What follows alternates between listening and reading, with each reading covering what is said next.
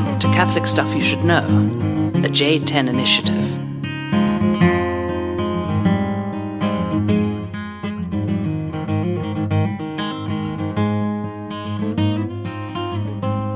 The numbers start going. Welcome to the podcast. Father John. Father Sean. Good to be with you here at the Lourdes campus, one of the two parishes that Father Sean works at, Father Brian Larkin. That's right. And Father Witold. Welcome to my parish boundaries. That's right. Father Sean, Mondays are our day out of the office. I don't like calling them days off because we don't have days off, you know. That's right. But day away. Day of descanso, I think they say in Spanish, right? Like a day of rest. That's right. And he just got some fresh pal at Vail. It was amazing. Yeah. What a great day. China Bowl was untracked. I mean, I stayed up in Glenwood Springs with Father Tony Davis. Shout out to him. He never listens to this podcast. No doubt. So, but I'm sure some of his friends will text him when they hear his name. Stayed up with him. I did not know it was going to snow, but we woke up with 5 inches on the driveway. And then driving through Glenwood Canyon, got to Vail, parked, had fresh powder all day. Fresh Incredible. tracks. Incredible. You got to love it. You got to love it. I was supposed to go up today, but missed out. And just a little bit, just need a little rest. Were you supposed to ski with your nephews today? No, I skied just with your them brother-in-law? last week. I was going to see with Jordan and Steve Sayo, who's kind of like a nephew to me, you know. So. But we all bailed on him. We were just feeling a bit run down. We had a nice few days as a family together. And speaking of Lourdes Parish, Saturday night was a huge gala event. Yeah, super successful. Is it gala or gala? It depends if you're British. Oh, really? English say gala. Okay. Yeah, the Lourdes 2023 Saints and Scholars Gala. Gala. But I say gala because that's what Webster Dictionary told me online. If you're American, you say gala. Okay, there you go. That's So- good clarification. But yeah, it was a huge success. We raised quite a bit of money for the school, which is great. Most of our school families don't pay full tuition. This is what I learned on Saturday night. I had the joy of being the co-MC Oh, okay. with Father Witold. So you put your two parochial vicars as MCs and you throw your pastor under the bus every other joke. As one should. Exactly. So one of my favorite jokes that I made is after Father Witold made some jokes about me, I said, well, you know what? I spent a lot of time with Father Brian and Father Witold, and I sure hope hair loss is not contagious. Yes. Always go for the hair when in doubt. I just saw the piece that you did for the gala, which sold a great amount. But would you explain that to everybody? Sure. So we have a phenomenal art teacher here. Bree Schultze is her name. Bree Schultze. Art, incredible artist. She sells a lot of her stuff online. But anyways, she painted something last year that went for a good number. And I went to her and I said, what if we built something together? What if I built a crucifix, a cross, and you painted a corpus? And she goes, well, it better look more fancy than just like a vertical beam and horizontal beam. And I said, I don't know how fancy I can do. We can give it a shot. So long story short, we start working on this crucifix, and she sculpted a beautiful corpus and then casted a mold of it and then painted it, which you saw. And she's a phenomenal, phenomenal painter. She's new to sculpting, but she crushed it. And then I made a beautiful cross out of white oak with some kind of darker walnut stain. Did some cutouts on the end of the Sacred Heart of Jesus, the Immaculate Heart of Mary, and the Chaste Heart of St. Joseph with the skull and crossbones at the bottom. Did some kind of fancy round over or fancy router bits along the edges to make it look nice. And yeah, I'm really proud of it. Apparently they want to write an article in the Denver Catholic, so Nice. we'll see if that comes about. You should be proud of it. It's absolutely stunning to see. I mean, just I can't even begin to describe it, but the corpus, the whole thing, we'll have to get a photo out and show people. That's a good idea. Because, man, what a beautiful piece. Almost as beautiful as the kitchen table you built for St. Joe's house like 15 years ago. So, That's right. Wasn't that you? Kitchen table. I don't think that The was huge me. table in my dining room. I've perished Dining it. I hate to tell you that. Maybe it was somebody else who made that. No, so. I did not make that. Okay. We're seeing the steps of Maybe I did. I don't know. master craftsmanship. I made a bookshelf that's still in Lord's house over here, the parish house, which I was really proud of that bookshelf. I don't know why I didn't move with it, but it's over there still. That's good. I think the reason we thought you built this was because it was handcrafted, and it's huge. It's like the highest table ever. Like all the little Like a standing desk? Yeah, like short guys can't eat at it because it's too small. So it's No. like, this is obviously made by a man who's 6'5". I don't know who made that. I don't think it was me. That's funny. It's not ringing any bells. That's funny. I did a funeral recently for a wonderful man named Ray. Ray was a master electrician and just kind of an all-around handyman. He's just of that generation where it's just like these guys can do anything, like our grandparents. And Ray and Ruth were the grandparents of my brother's best friend in elementary school. The Cressmans were really still close with them. But Ray and I did electrical work in the summer when we finished our basement. My dad, I think, anticipating that I was moving in the direction of kind of intellectual work and had no practical skills whatsoever to offer to the world, which I still don't. He is like, you and your brother were finished in the basement this year. And so we worked on all summer, and we did framing and insulation and drywall. And then Ray came in to do electrical. And this was, I was in like 7th grade. So Ray, and if you ever noticed this in my parents' basement, Ray was like 4'5", and I was probably about the same. So we put in all of the light switches, and they're like super low. No way. You probably wouldn't be able to reach them all through the basement. And I told that story at his funeral homily. Just a wonderful man, and just a funny thing. But I haven't done electrical since. Electrical scares me. I stay away from that. I don't want to be electrocuted. My uncle is an electrician, actually. He came when I was young to our house to fix up some stuff because my dad's an engineer. He'll do a lot of work around the house, but he doesn't mess with the electrical stuff either. But I don't know. I love working with my hands, getting my hands dirty, and right. I mean, you do too. You like working on your bike and tinkering with things, but the sense of accomplishment one gets after completing a project is so great. Yeah. That's true. Except for last night, I was doing all my kind of gear work, just kind of getting things back in order, and I'd stripped a screw on my headlamp, and I couldn't get it undone. So I was working on it and couldn't get it. Like your camping headlamp? Yeah. Oh shoot. Because I was skiing with it and it was going out. Oh, because when I was skinning in the dark. Yeah, in the dark. And I'm just like, you know what? I live with 12 guys, and a lot of them are from Kansas. They're going to do this in like 2 seconds. And sure enough, I bring it into the community room. They're watching something. I was like, can somebody fix this? And just like Jonathan Fox, just like within 30 seconds, I was just like, okay, I just spent 20 minutes doing the good old farm boys, you know? The farm boys. Fix it all. That's right. All right, Sean. I got a topic that I think is interesting, but you might not think is interesting at all based on one question. Have you read John Steinbeck's East of Eden? I haven't, but it's on the to-do list. All right. Well, this is going to be... One of my goals for 2023 is to read a book a month. So nice. And write a century a month. Yeah. That's good. Those are good goals. So yeah, you're really not going to be interested in what I have to say today because I want to talk about East of Eden, but I have some other questions around it that you definitely can speak to, and certainly you can still speak to the main topic, which is Timshul. Timshul is the Hebrew word that is the center of the whole book. Also a Mumford & Sons song. Also a wonderful Mumford & Sons. I was listening on the way over, getting inspiration. You know, it's a beautiful one.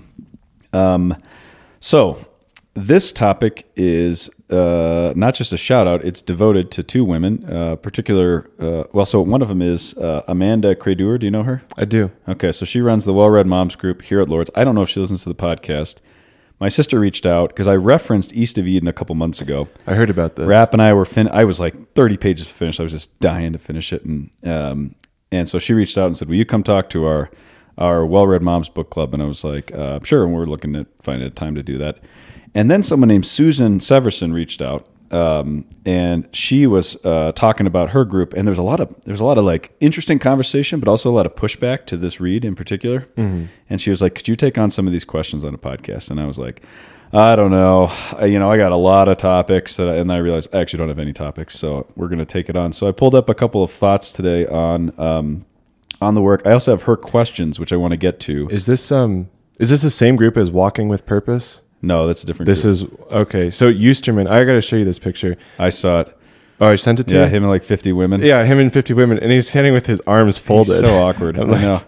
Yeah, he had no idea how big that group is. Why is he folding his arms like that? Because he's nervous about touching on any of the women. Oh my gosh, that's so great. You got such an awesome parish. Your sister. Don't forget that, man. Your sister's in that photo too. Yep, my sister's in it.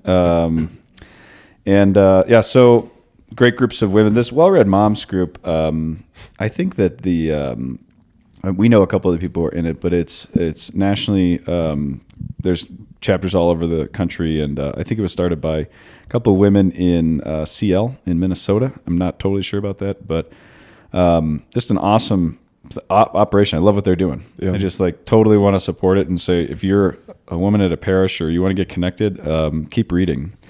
And so before we get to the main topic of the day, which is unpacking why it's important to read John Steinbeck, and in particular East of Eden, because I think that's one of the questions they have and some of the specific sub-questions. I just want to start with a general kind of experience and talking about our path to reading literature and why we find it important in the seminary and in the priesthood as well. So did you read great books kind of growing up? Not really. No, I think unless you consider like Stuart Little a part of that. Sure. 4th grade. Yeah. But SparkNotes was my best friend. Oh, yeah. So I did not do much reading. The one book I really fell in love with that I actually did read in high school was Catcher in the Rye. And I unfortunately don't remember much about it, but I remember being so captivated by it and not being able to put the book down. I also read, it was because it was Mr. Locascio. He was such a hard teacher, and he knew how to ask questions that SparkNotes couldn't answer, so I had to read for his class. The Great Gatsby, Yep. I read that book, super, super powerful, and still to this day, I'll never forget, he said, everyone in this class needs to read this book when you turn 30 because it will make way more sense. So I'm not 30 yet, but when I turn 30, I'll have to reread Great Gatsby. Yeah, I like you, a lot of SparkNotes. Generally disinterested in reading until my conversion at 18. Didn't care about the truth. I mean, I remember reading those like sports books as a kid, and that was it. If it wasn't about sports, I was just like not interested at all. I was too busy playing Halo. So there you go. And Call of Duty. This is before Halo existed, before like awesome video games existed. They were just Mario Kart and these things. Mario Kart's awesome, but I had some great teachers though. Mr.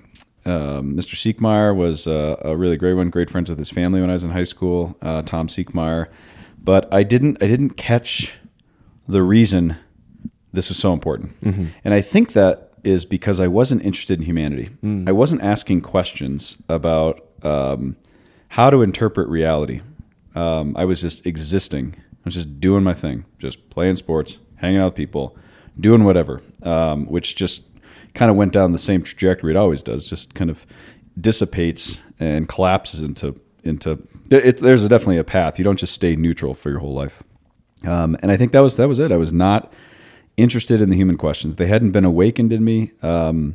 I had no interest whatsoever in anything religious. But I think there was a connection between when I came to know Christ, I became very interested in reading, in truth, but also in literature, and started to just pour into as many books I could get my hands on. I was just like just thirsting for it. And I think the key is humanity. So years ago, I was reading John Henry Newman's The Idea of the University, and he has this little one-liner that I just was like, wow, that's really interesting. He says, literature is the autobiography of humanity. You've heard me say that. You've had me in class. That's right. So what do I make you do in class, remember? Yeah, so you say take a piece of literature and compare it, or not compare it, but use that to write through the lens of theology, if you will. So in Mariology, take a topic of Mariology and use a piece of literature to write about a topic of Mary. So my Mariology paper wasn't specifically about a piece of literature. Mine was about mountaineering as a whole. Which is awesome. as you remember. Yeah. But my anthropology paper was on, what's his name? Michael O'Brien's Father's Tale. Right. And so I took that of the main character in that. His name is Alexander.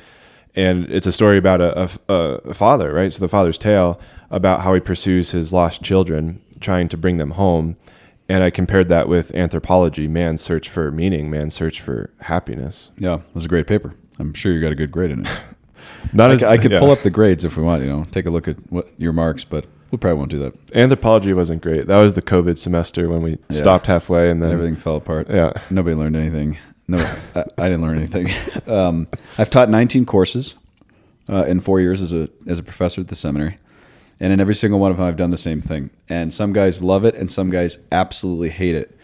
And I'm just like, I don't want you to regurgitate what I said in a paper. Yeah. I want you to be reading literature, and I want you thinking about ideas that we're talking about. Because dogmatic theology, dogma just means truth or teaching in Greek. So it's all abstract teachings. like the Trinity or the Incarnation or divine maternity or these things. I want that in conversation because it just puts flesh on it, on the bones when you think about that. And it's a good exercise, I think, too. And it also, I learn a lot from it. So I enjoy reading them for the most part. And then also learn a ton. So I've been trying to introduce the reading of literature as a part of human formation in seminary life. Of like, you just can't abstract things and go to class and study theology just as a system of ideas. It has to be deeply entrenched in ideas, especially in humanity, and that's going to be one of the catalysts for like thinking more deeply about theology in light of the pastorate, which is where everybody's destined to go coming out of seminary. Yep. So Newman's right on. Keep reading literature. The ladies at Well-Read Moms are reading literature, but I think the debate, and I don't actually know this. This is just from a little conversation with Susan, but I think the debate is then, well, is it really worth reading non-Catholic literature like Steinbeck? Oh, I think so. Okay, so why? What would you say? Well, is Steinbeck Christian? Not really. Huh. Well, maybe I spoke too soon. But yeah, I mean, like even the classics, right? The Greek classics, the Odyssey, the Iliad, like that forms us in certain ways. What I was going to say earlier, though, is that the first time that I really read a powerful novel, he's a Catholic author, though, so this doesn't go to that point. But I remember getting so encapsulated by the book and the characters that I began to talk to the characters, right, as if they're sitting next to me. And you learn things from those characters of the stupid decisions they make, the good decisions they make, the virtues that they have, the vices, and you begin to be formed through that, right? The humanity, as you're talking about, John. So but it would seem to me that you don't have to be Catholic or maybe Christian to do that. But I do think you have to have a good understanding of what humanity is and what virtue is, which certainly the Greeks, the Romans did. But then post-Christianity, I don't know, maybe it should be Christian authors. Yeah, I think it's a question worth thinking about. And I like that they're struggling with that as a community, or I think they probably are.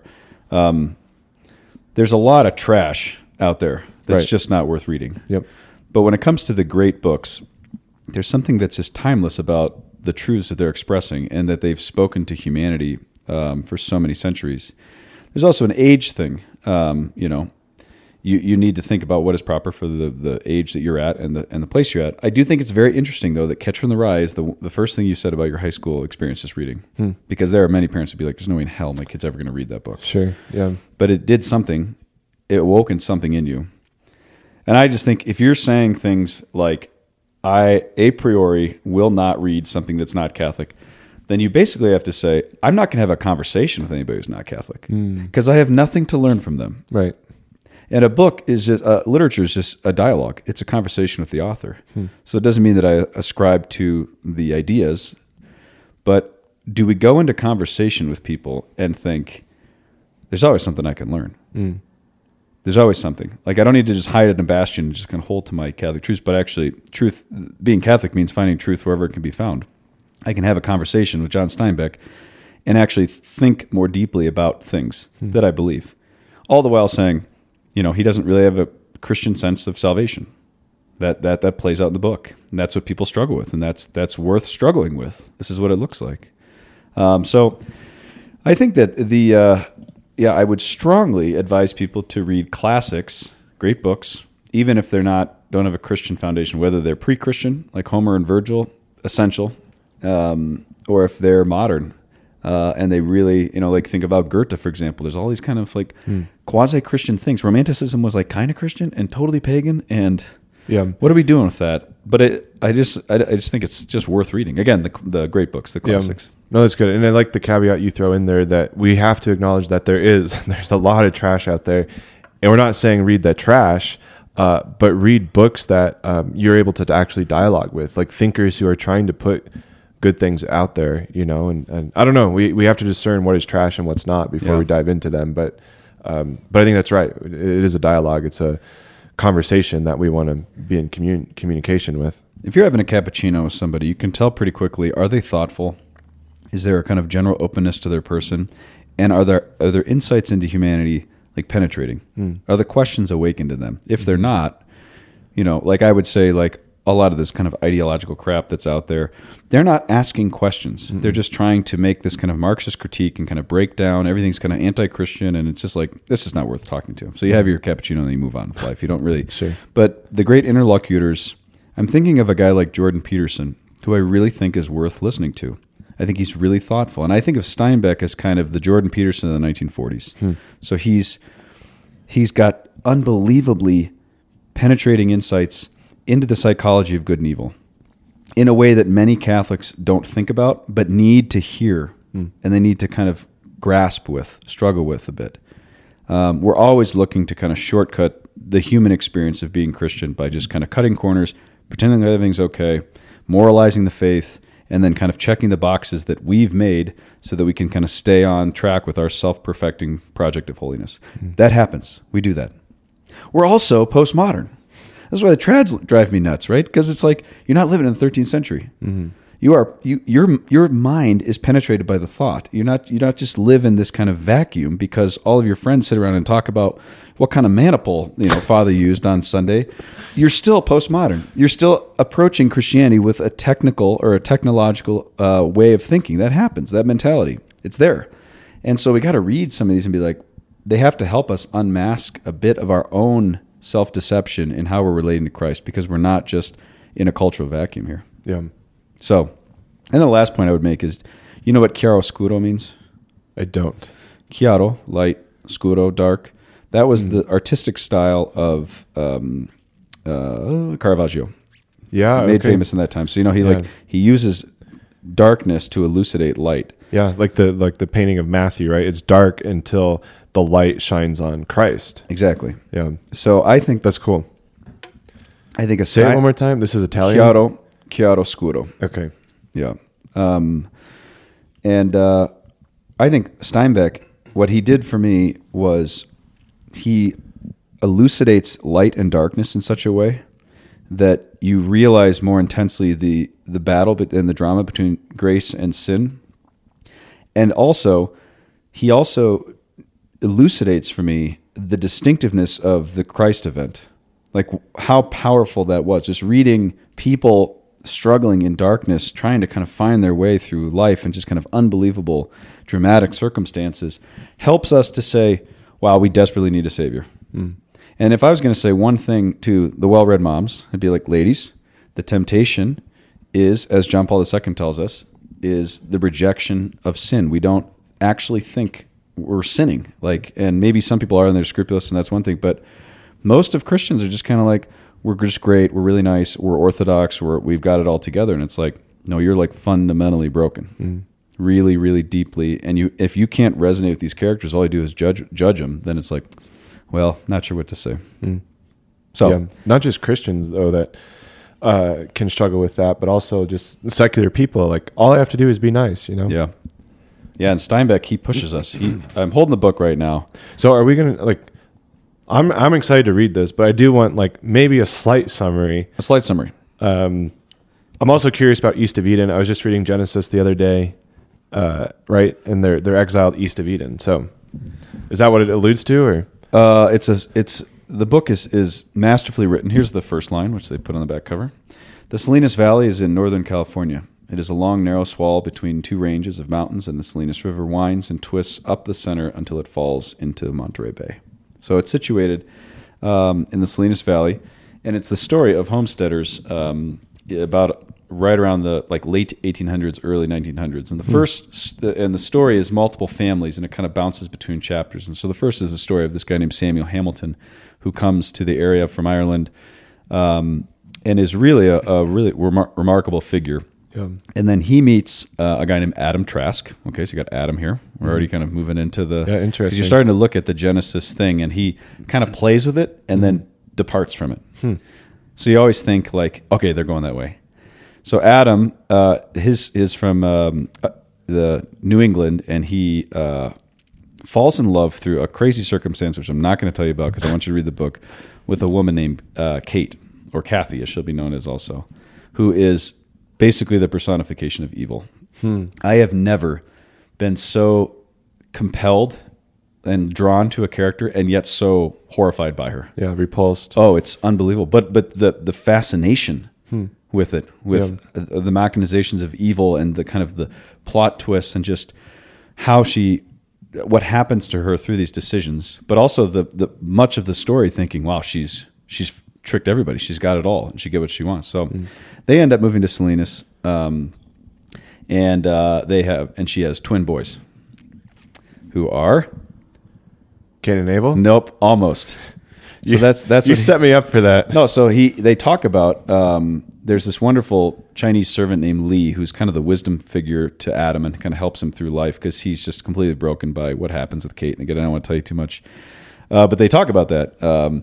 So the kids are named Caleb and Aaron, C and A. Yeah, right? interesting. And they're twin brothers, and so you're thinking, well, that's where the fratricide is going to happen, right? Well, it doesn't exactly. It's just, again, he kind of plays in and plays out. So he's kind of playing with the themes and helping you to reflect more deeply on it. And the story then kind of continues down through the boy's life, and it all kind of plays out in the end. And it's heart-wrenching and beautiful and tragic and dark, but also hopeful in ways. And it's just definitely worth reading. So I'm not saying anything more. Great. The exact middle of the book is page 301, is the story of Li, who spends years reflecting on, for whatever reason, he gets the 4th chapter of Genesis. I think Samuel Hamilton gave it to him. And he ends up spending years, and he's talking to all these kind of wise men in Chinatown in San Francisco, and they're just kind of hashing through it. And then he finally says this: after 2 years, we felt we could approach your 16 verses of the 4th chapter of Genesis. My old gentleman felt that these words were very important too. Thou shalt, and do thou. And this was the gold from our mining. Thou mayest. Thou mayest rule over sin. The old gentleman smiled and nodded and felt the years were well spent. It brought them out of their Chinese shells too, and right now they are studying Greek. So that's what Li says about this particular word, timshel, and it becomes definitely the pervading theme. I think the center of the whole story hinges on that moment when they're in conversation, and it's also the last word of the whole story. Thou mayest. Okay, so that's Genesis chapter 4. Let me pull it up here. Yes. Genesis chapter 4, verse 7. So, thou mayest, if you, this is the English translation, but he's working out of the Hebrew. If you do well, will you not be accepted? And if you do not do well, sin is couching at the door. Its desires for you, but you must master it. So, the last word, master it, is really kind of the thou mayest rule over evil. And this is what God says to Cain right before he's about to kill Adam. And he still does it. I have a hard time acknowledging this, but Adam is the middle child. Cain is the oldest child. I remember Goebel and I got in a fight about that. I was like, you middle children, you're trying to kill everybody. And he's like, actually, in the beginning, Cain is the oldest. Cain's the oldest, then Abel. Yep. Then Seth. Yep. Yeah, you said Adam. Okay. Oh, sorry. Cain is the oldest. So yeah, go ahead. That's what timshel means. You say it one more time, that you may have like the power. Sin is couching at the door. Its desires for you, but you must master it. Master it. Okay. So timshol, the Hebrew verb, qual imperfect, second person masculine singer. Mike Rapp would love all this.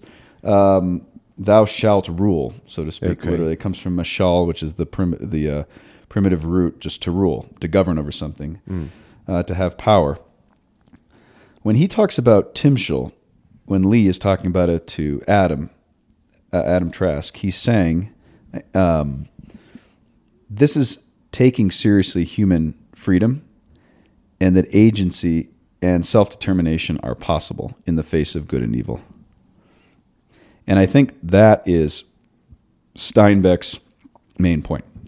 At least that's the primary takeaway, which is to say he's painting this extremely dark portrayal of humanity. And in the chiaroscuro moment of light is saying, but you still have human freedom and you can still choose the good. Thou mayest. Yeah. This is your choice. You're not self-determined in the sense of you have to be evil if you're evil, you have to be good if you're good. And this word timshel is going to play out in the life of the boys as they get older and they start to kind of deal with a lot of the family problems, especially in relating to their mother. And they have the choice. But it's a dark again, portrayal of humanity. And the story doesn't just end happily ever after. There's still this kind of problem of like, well, what does redemption actually look like? Steinbeck doesn't really have he doesn't totally play that out in terms of this work. He's saying freedom, thou mayest choose good, thou mayest choose evil. You have the capacity to choose to kill your brother, or you have the capacity to love him, and it's in you. But again, he's going so deeply into Augustinian themes. Why do we do the things that we don't want to do? St. Paul, why do I desire things that I change that I can't actually change? Yeah. And so I see that as just a direct kind of important insight for us right now, so long as we don't lead to some kind of Pelagianism, where it's just like we make ourselves good by what we do. And we have a deep Christian metaphysics beneath this, metaphysics being the study of being, but we have a strong sense, and I've always taught that when Father Sean does something good, when he chooses the good, God is actually the primary agent. You remember studying this? I do. Of that good act. So your will chooses the good, but because God is good himself, he's the primary agent in choosing that. You do something evil, you're the primary agent of that. And that's really crazy to think about. Like you can abstract that and be like, oh, that's kind of interesting, but like, think about that. You're not the primary agent of anything good you have ever done. It's humbling. Yeah. It's like, okay, that means, I have to surrender this. I have to give it back to God and say like, God, you are the primary agent here. We are instruments in his hands. Can I go back a little bit? Yeah, for sure. So one of the first things you mentioned is part of the reason why you like this book is because Steinbeck and then now we're asking the right questions. So it seems to me then that part of the question that we're asking is, what is freedom? What is the human person? Why is there good? Why is there evil? And it seems like that's what he's wrestling with is talking about homesteading, and seeing probably a lot of murder, a lot of death. Why is there good? Why is there evil? Why is there murder? Why is there these different, right? It's the problem of evil. And it seems to me he's saying you're not destined for evil. You can choose good. You can choose evil. But it's almost like he's beckoning us, no pun intended, to choose the good, right? Yeah. And I think, sometimes we read things that help us get the answers. Sometimes we got to read things that help us ask the questions. It's not surprising that these CL people, these Cellini, I always joke, they love the questions more than the answers. My friends who are in CL.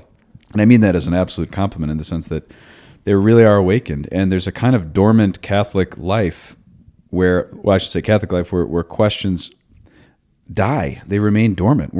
I told my guys at a student council meeting, which I run these things once a month, we eat pizza and we talk about whatever they're interested in. And it's usually complaining about the liturgy. And I was like, for once, can we just not talk about this? I was like, I can't wait for the day when you guys are more interested in human questions than you are liturgical practicum. And they were like, yeah, absolutely, we can. So we'll see. The next meeting is next Wednesday. So I don't know. So I just think this book, I'm really interested in how do we rebuild the Catholic center. And we talk about this a lot. Like everything is going to extremes. We got to have some normal people standing at the center and going deep at the center, not just kind of floating, but really going for it and trying to stay in the center. And none of us actually know where the Catholic center is. We all think we're in the center, of course. Everybody does. But we have to get there by asking the questions again. And we have to love the questions. And I think Steinbeck is a lover of questions. And I think that he's worth listening to. I don't think he has the answers. It's not a Christian worldview that he's operating out of. It's postmodern. Postmoderns love freedom in the way that moderns loved reason. That was the obsession of the 16th, 17th, 18th century. 19th, 20th, it's really about freedom, trying to work this thing out. And he doesn't commit to the existentialist project. He doesn't he's just kind of floating in things, but he's really trying to say something. And he's seeing something that's real in humanity. And that, I think, is worth listening to. Yeah. And that's why literature is the autobiography of humanity. Like, I love that. To see and to say something real about humanity. Again, just to echo what I said earlier, when you read a good piece of literature, you begin dialoguing with the characters as if they're right in front of you. And I know you're not a crier, but I am. Those profound books that I've read, where you almost fall in love with the characters, you weep when the character dies, or like when the character does something that's terrible. Like you're so engrossed and invested in the story in a way that forms us because it's authentic humanity. Absolutely. I remember finishing Les Miserables in seminary, and Musset came into my room, Father Peter Musset, and he was like, "Hey, let's go get it." And he looked at me and he just goes, "I'm going to give you a moment." And he just like walked out of because I was like in a complete state of you're just like, you just get transported somewhere. When I was in Rome, I read Kristen Lavransdatter a couple times, and I would be preparing for Mass, setting my intention, and I'd have to be like, that's a character from the book. That's not a real person. Right. Like multiple times. Yeah. I was going to the altar, like offering Mass for characters that I was reading about in the story, and you're just like, this is insane. So we need this. We need the conversation. We need the dialogue, and we need these people in our life, these characters. They help us understand who we are and who we're trying to love in real life. Yep. And that's what literature, story has always communicated. That Scripture, God reveals Himself through narrative. Like this is the way that human beings think. We learn through stories. We don't just learn through abstractions. Like they have to be enfleshed and communicated. Yep. All right, so let's bring Susan and Marcy onto the podcast here. You don't have to speak in a feminine voice. That's okay. I was literally about to. That's funny that you said that. They're the ones who kind of wrote a couple of these questions. We'll just take 3 questions, and then we'll finish this up here. Okay. So Great. They said the pervading theme of Timshel, thou mayest, is such a driving force in the novel. This knowledge that can move towards the good and not evil brings so much hope. But this freedom that we've been given to choose is only freedom if ordered to love. All right. So then she said, she's listening to Mumford & Sons songs, Timshel. Ordered to following God's commands, what does this mean in a society that claims that freedom is being able to do, quote, whatever you want? So how do we not interpret Steinbeck, what he's saying about Timshel, in light of the kind of untethering of the will which has happened in postmodern context? That's a great question. I'm still trying to formulate what that means, but you also haven't read the book, so this is not fair to sure. But I do think, right? You said he's writing in like the 1940s, so this is more a postmodern thing where freedom is all about whatever you want to do. But yeah, go ahead. Well, I think you're onto it, which is Steinbeck believes in the good, but he doesn't have an operative worldview that can explain that. So he's perceiving things and he's interested in the questions, but there's nothing behind the questions because there's no God. There's not any sense of that. And part of that is just how we've treated freedom. We've just kind of, but I don't think Steinbeck is going to say Timshel means thou mayest do whatever the hell you want. It means thou mayest choose the good and reject evil. Because he's a man who really believes in the battle between good and evil. I think way more than many of us Catholics do. I mean, I just have never seen a portrayal like that before. I can't wait for you to read it and we can circle back on this. Sure. But yeah, I think Timshel for him means that one can choose the good and reject evil, and one should or shall, but it's not just the shall, it's the mayest. It's not just the kind of obediential command of like, you need to do this. So he's reflecting on conscience in light of, so he's standing in the middle of a postmodern world that is saying truth and goodness are whatever I find them to be, and he's saying, no, you're really oriented towards this, and you have the freedom to choose that. Your will is actually free to choose that. But here's what happens when you choose evil. Here's what happens when you choose good. How much do you think he was influenced by the First World War? That's an interesting question.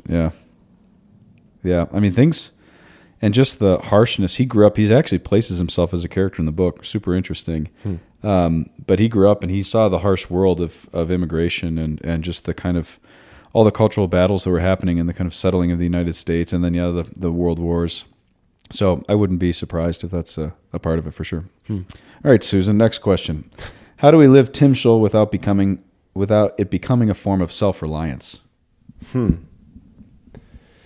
Yeah, I think that's a good question too, because it's easy just to white knuckle our way through it. But to your point, like every good action that I do, God is the primary agent, and so in that sense, in a certain way, like we can never be self-reliant as we do good.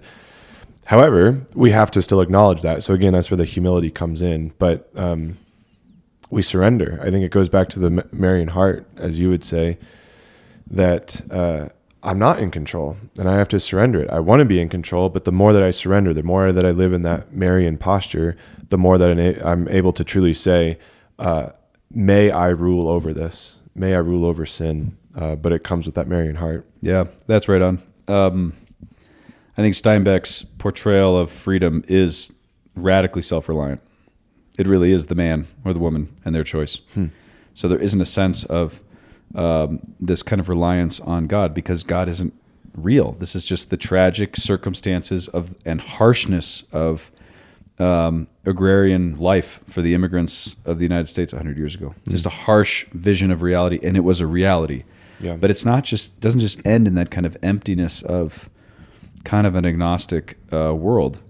That the will is that God is freedom, and God's infinite freedom is what we participate in with freedom. When we say he chooses, when we choose the good, he chooses the good through us. It's like there's this interplay between the union of freedom and goodness, which is the perfection of God, his love, and then there's the humans who are created in his image and likeness. And so, kind of like Steinbeck, he picks up on chapter 4. He missed chapters 1 and 2. Mm-hmm. And 3 kind of plays out a little bit, but 4 is Cain and Abel. That's what he's going after. East of Eden, that's where Cain goes after killing Abel. He's reflecting on a post-lapsarian world, but that's why it's so compelling, because the fall is our attempt to be free without God's freedom, and that's what fallen humanity does, and that's what Steinbeck is trying to say, and he's saying something true. But Christian redemption, that cross we were just looking at. This says everything about freedom, about, as you were saying, the total surrender, which is the form of Christ's sonship to the Father from all eternity, and his living in that reception. So we're not just autonomous, free-willing, self-reliant agents. We're actually deeply dependent. We're extremely limited.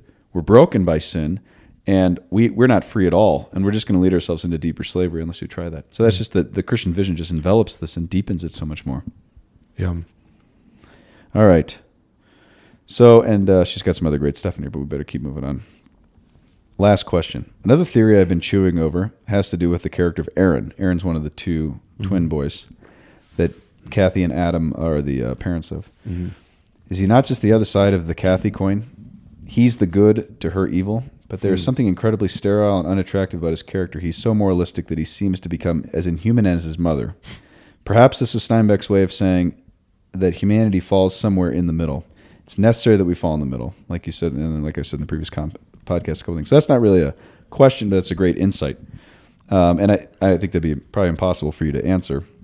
But I would say, Susan, I think that's right on with Aaron. So Aaron gets really religious at one point, and he becomes like super connected to the Protestant minister, the priest in the town, and just spends all of his time with them. And then, but it wasn't real.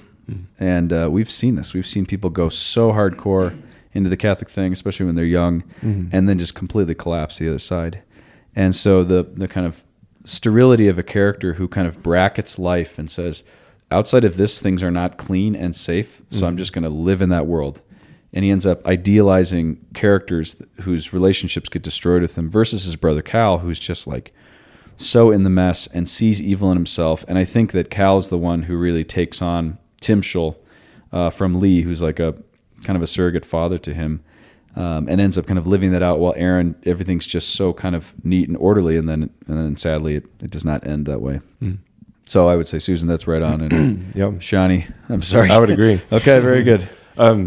Sorry, is that the end? That's the end. So would Steinbeck allow room for like weakness, like human weakness, addiction, drug addictions, things like that, where people end up choosing evil because out of like a true mental illness, as opposed to like a lot of the people we encounter on the streets are there because they right, addiction and homelessness, they're struggling, right? A lot of mental illness. It seems like Steinbeck wouldn't really allow for that. It seems like the self-reliance that you're talking about, it would just be man up and just figure it out. Just go and live it. Yeah. Choose the good. It's a good question. I think that he would probably, I mean, it's hard to say what he would say. We should, keep this with reverence, but it seems to my reading from East of Eden that he accounts for the total brokenness of humanity, which means addiction and psychological illness and everything. Mm-hmm. And what he's saying with Tim Schull is, in the face of no matter how broken and messed up your life is, you can always choose. Mm. And it's hard to say that. I was just talking to Luke Metzer, who's back from his immersion. When our guys, in their first year, they go work with the poor for a month. He got back from Gallup, New Mexico, and he's just talking about how, like, he led a 4-day retreat for a lot of these Navajo homeless guys, and they just couldn't. Their brains were so fried that they just couldn't think about anything. They couldn't grasp anything. They couldn't choose anything. Sad. So that does happen. And certainly, you look at the characters of in the novel, and evil makes you evil. When you choose evil, you become evil, and then you choose more evil, and you become less and less free. Mm. And so, not to say that illness and addiction, these things are like that, but everybody has free will, and the choices that we make determine the person that we are. They really do affect us, and I think he's very interested in the kind of self-determining nature of freedom more than he is kind of the preliminary or presuppositional ways that we are free. That'd be my 2 cents on it. Yeah. Well, thanks, Steinbeck. Thanks, Steinbeck, and thank you, Susan. And Amanda, I hope you listen to this, and I hope we get some time with your, I almost said Walking with Purpose. Now you got me all messed up with these different groups. So shout out to hopefully soon to be, John Herbert Cooney. John Herbert Cooney is a seminarian. His name is John. We just call him John Herbert because it's awesome. So he started the John Herbert Cooney Literary Society, which has now been shortened to the Tim Schull Book Club at the seminary. So there's guys who are reading King Lear right now. Just read the Screwtape Letters, but East of Eden was our project in the fall, and just love sitting around. Of course, as seminarians, they're always kind of working the system. So we go to somewhere to have a cigar and a scotch and talk about the book. Guess where they went for the first one? To East of Eden Conversation. And they were so grateful to invite me, so I would pick up the tab. Churchill's Cigar Bar. No way. In the Brown Palace downtown. Yeah. I was like, this is the most expensive bar in the city. They're like, oh, we didn't know. I was like, oh, yeah, sure you did. They knew. So Brown Palace. We had a great time. It was in December. Awesome conversation. A lot of the stuff we've been talking about today is hearing the guys share, and so shout out to all of them. You got any ones? Yeah, maybe 2. One would just be Amanda Crater, since you brought her up. Amanda and Tim. Tim used to have this like long flowing hair, and he looked like Jonathan Rumi. He literally looks like the guy who plays Jesus in The Chosen. That's funny. So Father Will Schmid, actually, the first time he came to preach at Lourdes when he was here on sabbatical, he looked out and he was like so nervous to preach because he saw Jonathan Rumi. It wasn't Jonathan Rumi, it was Tim Crater. That's really so cool. Shout out to the Crater family. They're from New Orleans. My mom's from New Orleans, so I've connected with them pretty well. But more importantly, shout out to Trin Wynn. She is a doctor. She's the best Avs fan ever and DU hockey fan. She works with Hannah Wilson. But shout out to her. Thanks for listening to the podcast. I'm sure this will embarrass you, but that's okay. We're so grateful for your support. That's great. And I have one last shout out. I was in Mundelein Seminary last weekend for the seminary basketball tournaments. We did not make the playoffs. We had some great, but I got to meet the other Francois. So Jonathan's brother, Jacob, kind of the evil. And they're identical twins, yeah, right? They're the twins. So that's a great shout out for this podcast. If, thou mayest. All right, Jacob and Jonathan. And then I met a guy named Deacon Evan, who's a deacon from Atlanta, and he just spoke. It's beautiful when they come up and they're just like, here's how your podcast really affected me. And it was just a great moment, and I really appreciate him. And we appreciate when you guys come up to us and talk to us about that. So thank you to him. Prayers for your ordination coming up this spring. And I think that's all.